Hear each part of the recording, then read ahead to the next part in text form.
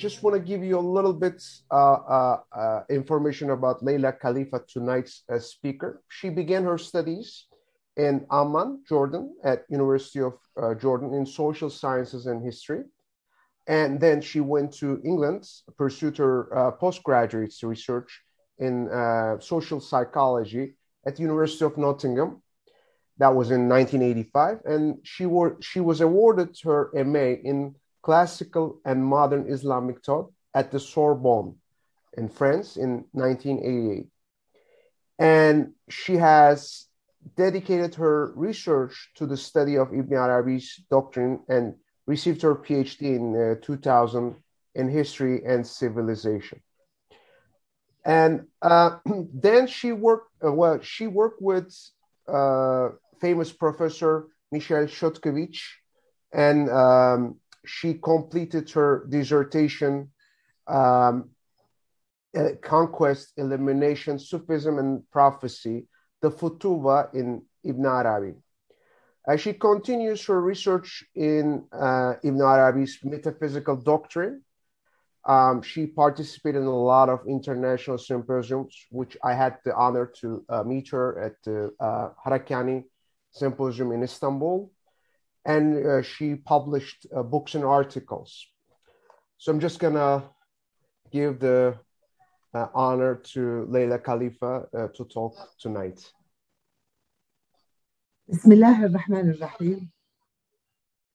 In the name of God, the most merciful, most gracious, the most merciful, and peace be upon Prophet Muhammad, peace be upon you all. The difficulties of our time and the current pandemic doesn't mean the absence of divine gentleness, as today we live in a blessed time as well. We witness the great establishment of Akbarian School of Ibn Arabi here in Istanbul under the auspices of Dr. Mahmoud Erol Kilic, a window to both the East and the West in collaboration with the Institute of Karim Vakfi, a scholarly institute headed by Jumanlar Hoja, and includes a number of great scholars such as Mustafa Taherli. May God grant him a speedy recovery. Therefore, we are celebrating this long-awaiting project. This interest in the Akbarian School goes hand in hand with the interest shown by Oxford Institute, one of the first institutes which showed a serious interest in the heritage of Sheikh Akbar.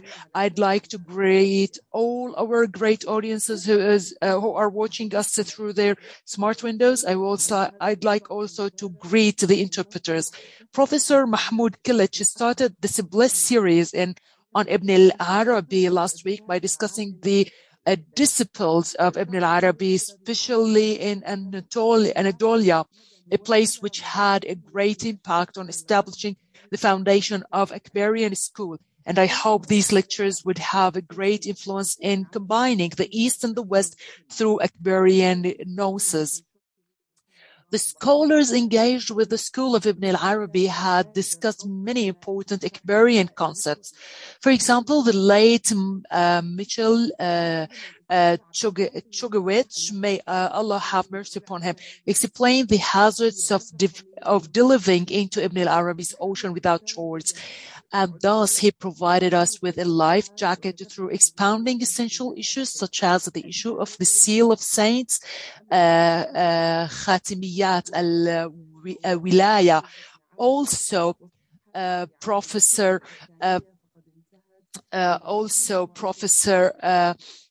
Abdel Fattah Mufti introduced the Quranic, Gnostic, universal, and numeral keys to Ibn Arabi's texts.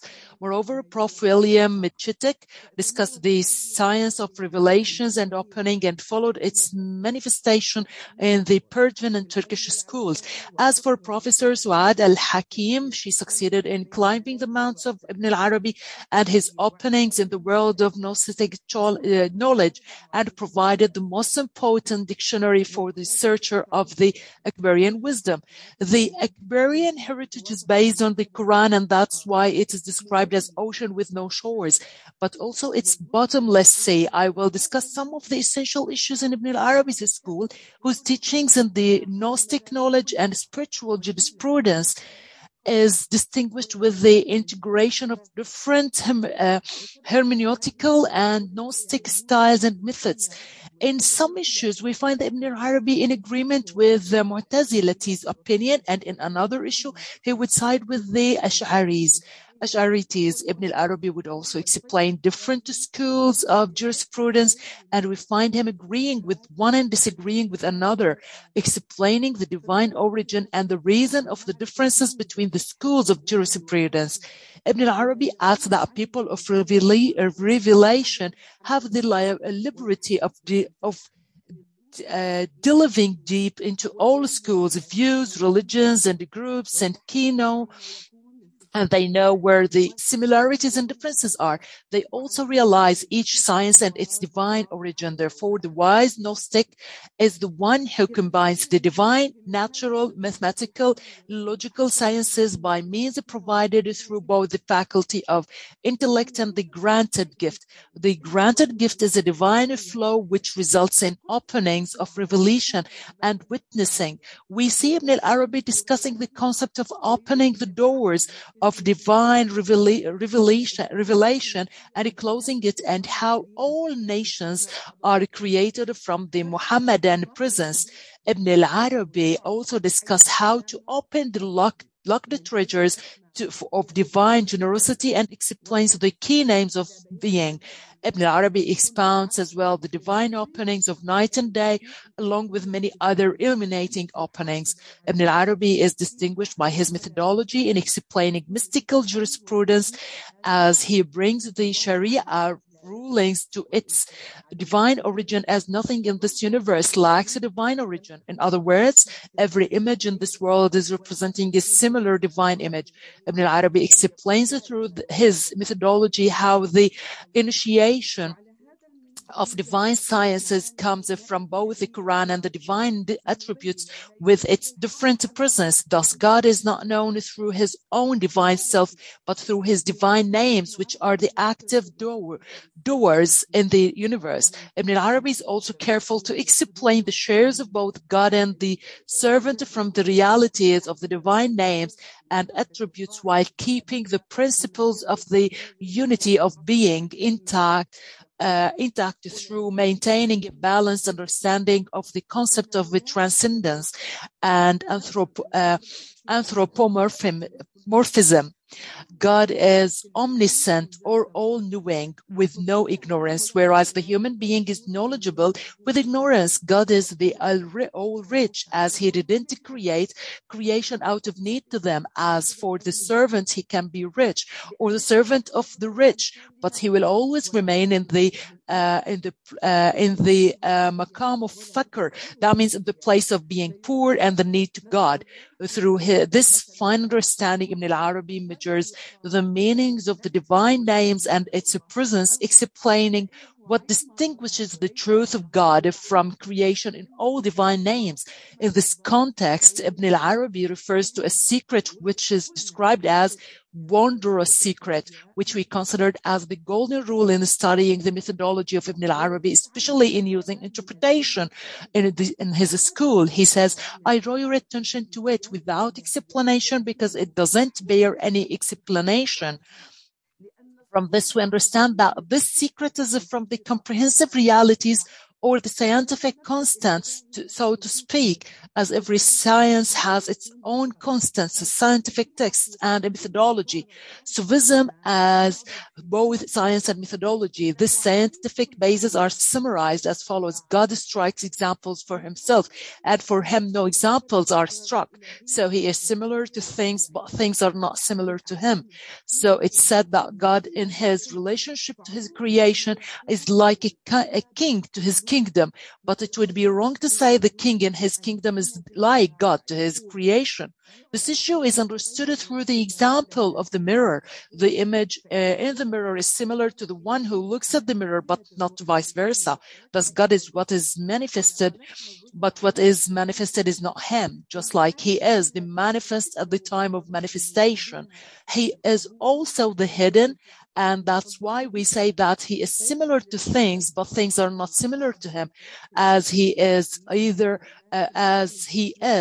essence, but they are not his essence, and that is a strange knowledge. In theology, this concept is considered one of the obvious things which do not bear explanation. This divine principle explains to us why God in Islam is being worshipped in all images, as God says in the Quran, "For your Lord has decreed that you worship none but him," because he is the essence of every image, but the image is not his essence. According to his understanding, he explains the divine, spiritual, and natural secrets in juristic rulings of the Quran and the Sunnah. And this is related to Quran, where the scholars, according to his understanding, Ibn Arabi explains the divine, spiritual, and natural secrets in juristic rulings of the Quran and the Sunnah. Ibn Arabi, being the most qualified person to describe his sciences, says that they are the tongues of the Sharia.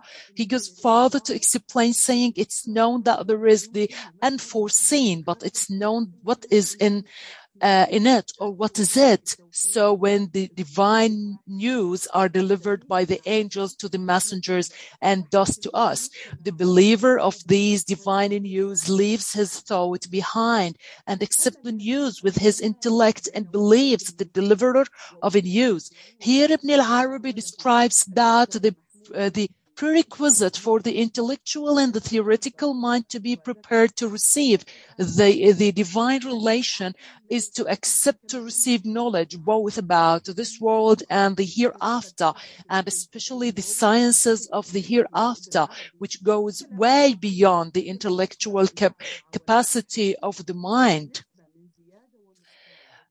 There is nothing but God and the universe is contingent. There is nothing but God and the universe is manifest. This is what Ibn Arabi says. From this perspective, Ibn Arabi pays attention to the Gnostic, mythical, and spiritual aspects of the Sharia and its pillars.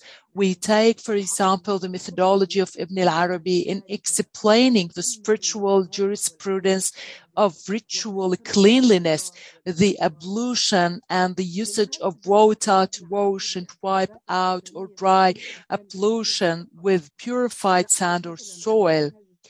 Ablution has a noble status which results in a divine proximity. Ibn Arabi explains the secrets of ablution, crossing over from the literal understanding of ablution to its spiritual significance. He expounds that divine proximity is attained either by the secret of life, water, which is used to witness the self-subsisting, the eternal, or by returning back to the origin of creation and the father of the natural growth of all things, the origin of all children, which is the element of soil in the earth. Thus, we have water to witness the self-subsisting, the eternal, or soil in order to contemplate the origin of a human being. Ibn Arabi considers the term opening with all its different meanings and images, such as opening the door, opening in new territories, expansions of the chest, elimination of veils, and the manifestations following it are all related to the meaning of opening. These openings are a divine provision which functions as witness to the divine sciences. These openings are a divine provision which functions as a witness to the divine sciences revealed by the tongues of Sharia. It wouldn't be wrong to say that for Ibn Arabi, the sciences of manifestations and openings is similar to the sciences of intellectual reasoning. Ibn Arabi says that ijtihad is it shouldn't be in total it should be in total harmony and in line with Quranic scripture and prophetic traditions with no contradictions. In other words, these openings should be rather based on the Quran and the Sunnah as its origin. According to Ibn Arabi, ijtihad is not about issuing a new ruling, but it means to introduce an evidence from the Quran or the Sunnah. This was always the case of the openings of Ibn Arabi, which was thoroughly detected by Professor Abdulaziz Al-Mansub who edited in completion the book of Futuwwa and confirms that Ibn Arabi resorted to the Quran more than 10,000 times and referred to the prophetic traditions more than 3,000 times. All credit goes to Professor Mahmoud Al-Ghurab, who took upon his shoulder the mission of collecting all the Quranic verses and the prophetic traditions with its proper sources and publishing it.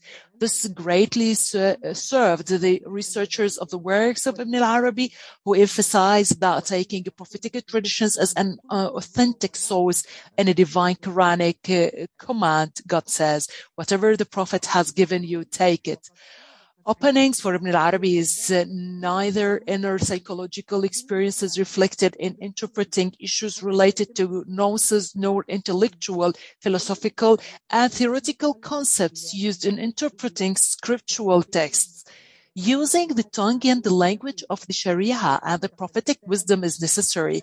Also, opening the door is necessary. Otherwise, all what is behind the door is only feeling and not science.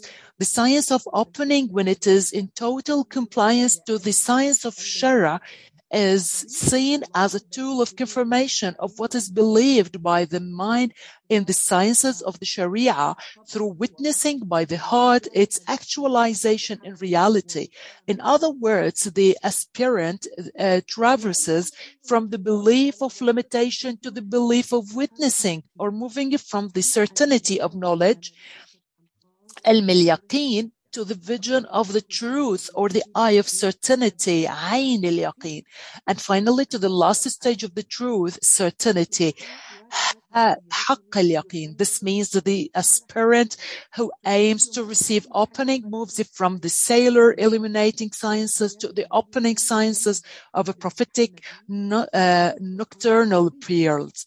The path to God varies between day work and night work, or between night journey and divine ascendance, or between expansion and contraction, rigid spiritual exercises and intimate converse, totality and details between the sciences of the Makan opening and the perils of a prophetic aphorism. As for Ibn Arabi emphasis on the importance of the opening to be Makan, it's true that Ibn Arabi had a special opening during his presence in Mecca, as the divine command of writing down these openings was revealed to him. But the reason goes way farther, as the openings were the constant factor which accompanied all his journeys starting from Andalusia. To him, Mecca represents the abode of blessings. As for guidance and the clear signs, it symbolizes the Muhammadan heart and the throne of the Arabic Quran, which is the pivot around which all the pilgrim students circumambulate around. Pilgrim to God, as Ibn Arabi says, is contemplating God's knowledge through the path of witnessing.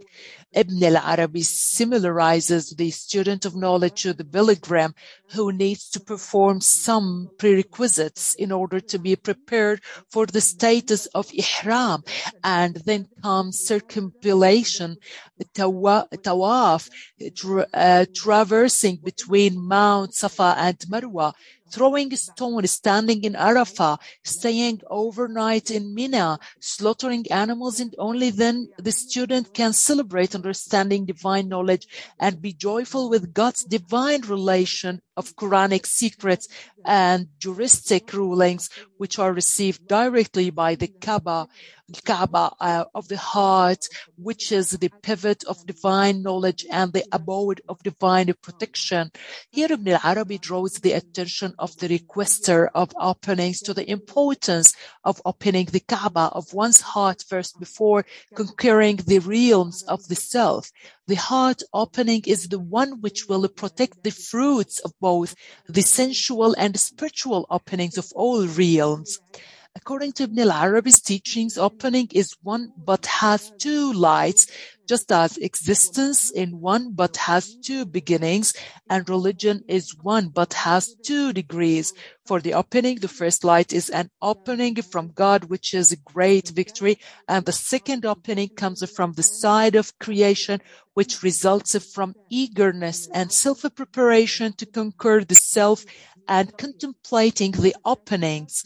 These two lights should both meet. To sum it up, there is no immigration after the opening of the Mecca of the heart, but opening continue in the sensual realms. Ibn Arabi was going to name the book of Al-Futuhat Al-Makkiyah as only a Fatah Al-Makki, but then he changed his mind to the plural and became Al-Futuhat. Ibn Arabi explains that the word openings reminds us of the Islamic openings or conquests occurred after the opening of Mecca and demolishing the idols. So it was an Abrahamic scenario with Muhammadan origin, which resulted in the outreach of the guidance of the Quran from the Kaaba of the Arabian Peninsula and to Jerusalem, Levant area, Persian world, and Khorasan, where the Malamitiya school flourished. Passing over to China, the land of knowledge, and India, the land of wisdom, the knowledge of the Quran also spread to Anatolia and Egypt and off to North Africa until it reached Morocco and Andalusia.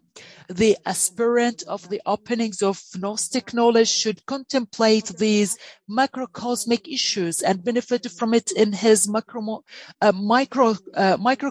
world. Ibn Arabi adds that when it comes to guidance, people has different states in times of concealment and revelation of gnosis. In this regard, Ibn Arabi says in poetry, people are either guiding or be guided, some of them to the Levant and others to Egypt. Whatever is related to the Levant would be seen present, and if it belongs to Egypt, it would be seen alive. And if they remember my spirit, I long to Egypt. As for the city of Baghdad, he says, Baghdad is my home and I don't see any home for me but it. Then Ibn Arabi would become a guest in the land of wisdom, saying, I went to India in hope of meeting a sage whose sea would overflow the land. Then he reaches China, where he said, we stayed in China in the darkness of the night in buildings with a great height. Ibn Arabi always resorts to divine knowledge, spiritual subtleties, symbols, and aphorisms in his poetry. So he sometimes mentions the mysterious symbols in Persia, and other times he refers to its fine order and its buildings. He also mentions the beauty of the Roman girls and doesn't forget the Quran of Sheba, the Queen of Sheba, Yemen, Lubna of Gadamish, Zahar of Tunisia, and the Virgin of Fez. Ibn Arabi spent a lot of his time traveling, connecting different cities to the Mecca of his heart until he settled in Damascus, where he was buried. The scholars who are specialized in the works of Ibn Arabi would agree on the importance of his work as well as the difficulty of his writings. Some of them would find the difficulty in the language of Ibn Arabi as they consider it unclear. Others would find the difficulty in the great number of his works, which is spread over thousands of papers. When it comes to issue of the difficulty of the language of Ibn Arabi as a matter of fact, his language is a pure correct Arabic, as he is the son of this language and its master. He mastered and owned it and used it perfectly to express his thoughts in the field of science and gnosis. Ibn Arabi was fluent in the principles of grammar and the rulings of jurisprudence, along with his eloquence and rhetoric. I was natured to love the Arabic language, and my father was one of the great figures of the Arabic language, which he taught to his children and students who learned to love and respect it. It's also the language of the Quran and the language of science and beauty. But I never realized the full breadth and depth of the Arabic language and its ability to explain Gnostic issue until I started engaging with Ibn Arabi. I witnessed how the language turned into a loyal servant fulfilling the task of expressing what her master wishes. For Ibn Arabi, Arabic was like the horse to the jockey who takes the horse to whatever way he wishes. Thus, Ibn Arabi used to express celestial, spiritual, terrestrial, sensual, or imaginative meanings. This language has an amazing ability for expression which Ibn Arabi mastered. Ibn Arabi considers it essential to realize the Gnostic dimensions of the terms of the Arabic language, as it is the language of the soul, just as the non-Arabic language are for the senses. Therefore, Ibn Arabi finds it necessary to establish a strong foundational basis of the Arabic language before the specialist delves into openings. Establishing a strong foundational basis requires to read the obscurity of the non-Arabic language in the light of the clarity of the sciences of the Arabic language. Also, reading partial realities should be done in light of total realities. So, for example, when we discuss the realities of the land of truth, al-simisma, we shouldn't deal with it spiritually away from the realities of the heavens and the earth, and we shouldn't kill it to understand it, as this is only a discussion to the dead. As for this dissecting gnosis, it is a divine dissection which requires its life to be intact in order to understand the science of the cosmic world and its Arabic explanation. So the issue of Arabic and non-Arabic languages for Ibn Arabi goes beyond the issues of a prejudice, racism, or ethnicity. Arabic represents for him the language of a clarification and understanding which leads to wakefulness, and that is the goal of the Gnostic path, as its essence is understanding divine unity with God and God by God in every atom and minute article of existence. Ibn Arabi, in the chapter of Mujahada in the book of Al-Futuhat, narrates that he saw a dream in which he was asked to engage the 3 small letters in every chapter, and that he has to show how these 3 compound letters are composed of long vowel or weak letter, huruf al-ilah, which are the alif, waw, ya. This means that Ibn Arabi used the logic of the Arabic language to explain the logic of Gnostic issues. This was also observed by Massinon in the writing of Hallaj, as he notes that Hallaj Gnostic methodology is based on the Arabic grammar, especially the 3 main grammatical cases: nominative, accusative, and genitive. Messaging believes that Hallaj was influenced by the Arab grammarians in Basra and Al-Khalil. Thus, the researchers should be aware of the great influence of the Arabic language. As for the issue of the massive production of Akbarian heritage, massive production of any writer requires for sure both time and effort from the reader, but the production of the author is not necessarily described as difficult. The huge Akbarian heritage represents its diversity in Gnostic sciences which are always supported by Quranic proof and divine evidence. Thus, we find that Ibn Arabi resorts to the writings of various Muslim scholars in different fields of knowledge. For example, Ibn Arabi would mention the scholars of different juristic schools, especially Ibn Hazm. In the science of letters, he refers to Ibn Masarra, and in Quranic hermeneutics and theology, he refers to Ibn Barajan, Qadi, Abu Bakr, Ibn Arabi, and Abu Bakr al-Bagilani. Ibn Arabi makes abundant references to poetry, literature, and Arabic aphorism. His books are also full of sciences of prophethood, sainthood, and miraculous acts, karamat, and he refers a lot to Al-Junayd, Duha al-Num, Al-Kushayri, and Abu Talib al-Makki, among others. He also discusses issues that goes beyond the capacity of the intellect. He attained this knowledge through divine openings, which was especially given to him by God and wasn't given to anyone before him. For example, Ibn Arabi was given knowledge about events that will be repeated every 3,000 years, among other issues related to resurrection, which wasn't mentioned by anyone before him.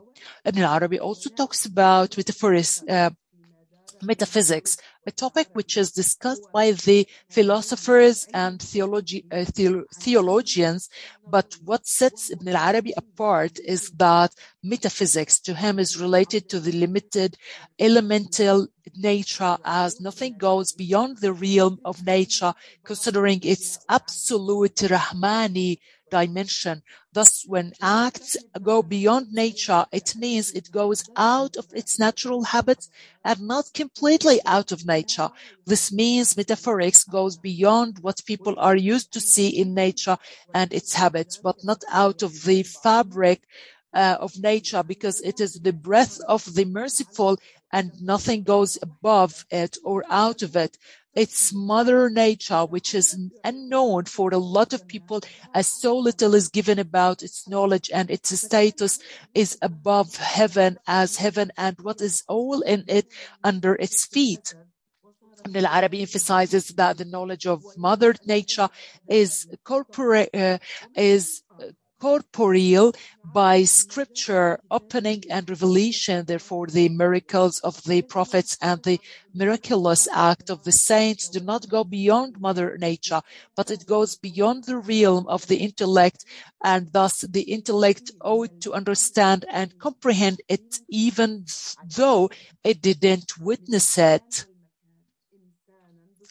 Ibn Arabi doesn't skip any science, as he even talks about the odd sciences in ancient civilizations, as we see him talk about the builders of the pyramids, and confirms that they are human beings and not jinn, as some people have thought.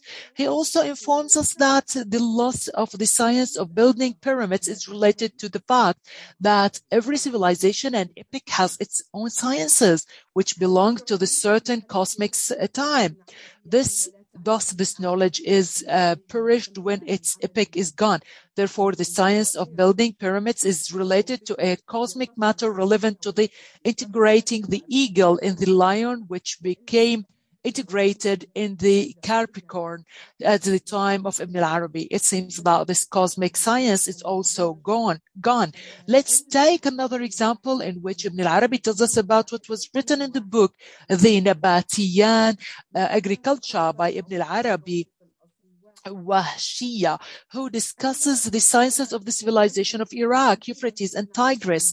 Ibn Arabi narrates that some of the scientists who are specialized in the science of nature succeeded in composing what looks like a human being from a human sperm, which was fermented in a certain way at a certain time in a certain place. Ibn Arabi comments on this story, saying that a created being for every opening his eyes and closing them, but he doesn't speak and only eats what was given to him and lived him.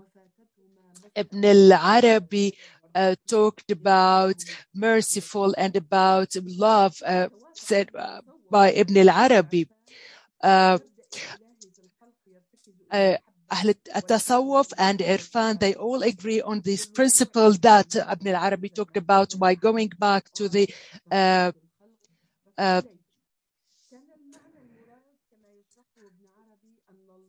interpreted meaning that Ibn Arabi wanted is that love found in their and this is for the mercy of them, and this is from the perfect of the religion, and this goes to the origin of love and respect. But the main principle, Akbarian principle that that the studiers should pay attention to when they study Ibn Arabi, according to the principles of Ibn Arabi, when we talk about all the concepts, whatever is clear in the presence, it goes back to the presence, to the ilahi, ilmi, hazra. Ibn Arabi says that this is the tongue of the facts that shows itself, and it is under the al-alim name or al-alim name, under the collective name Allah. And Ibn al-Adadul, the student of Ibn Arabi, explaining the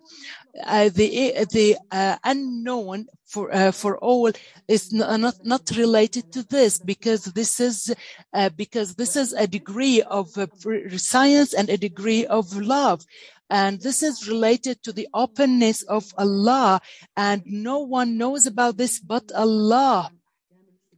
So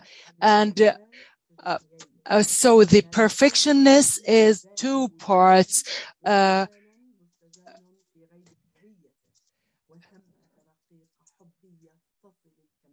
And there is one part that describes the two perfections, and if it is related to one of the perfections from the principle of love and respect, so everything, all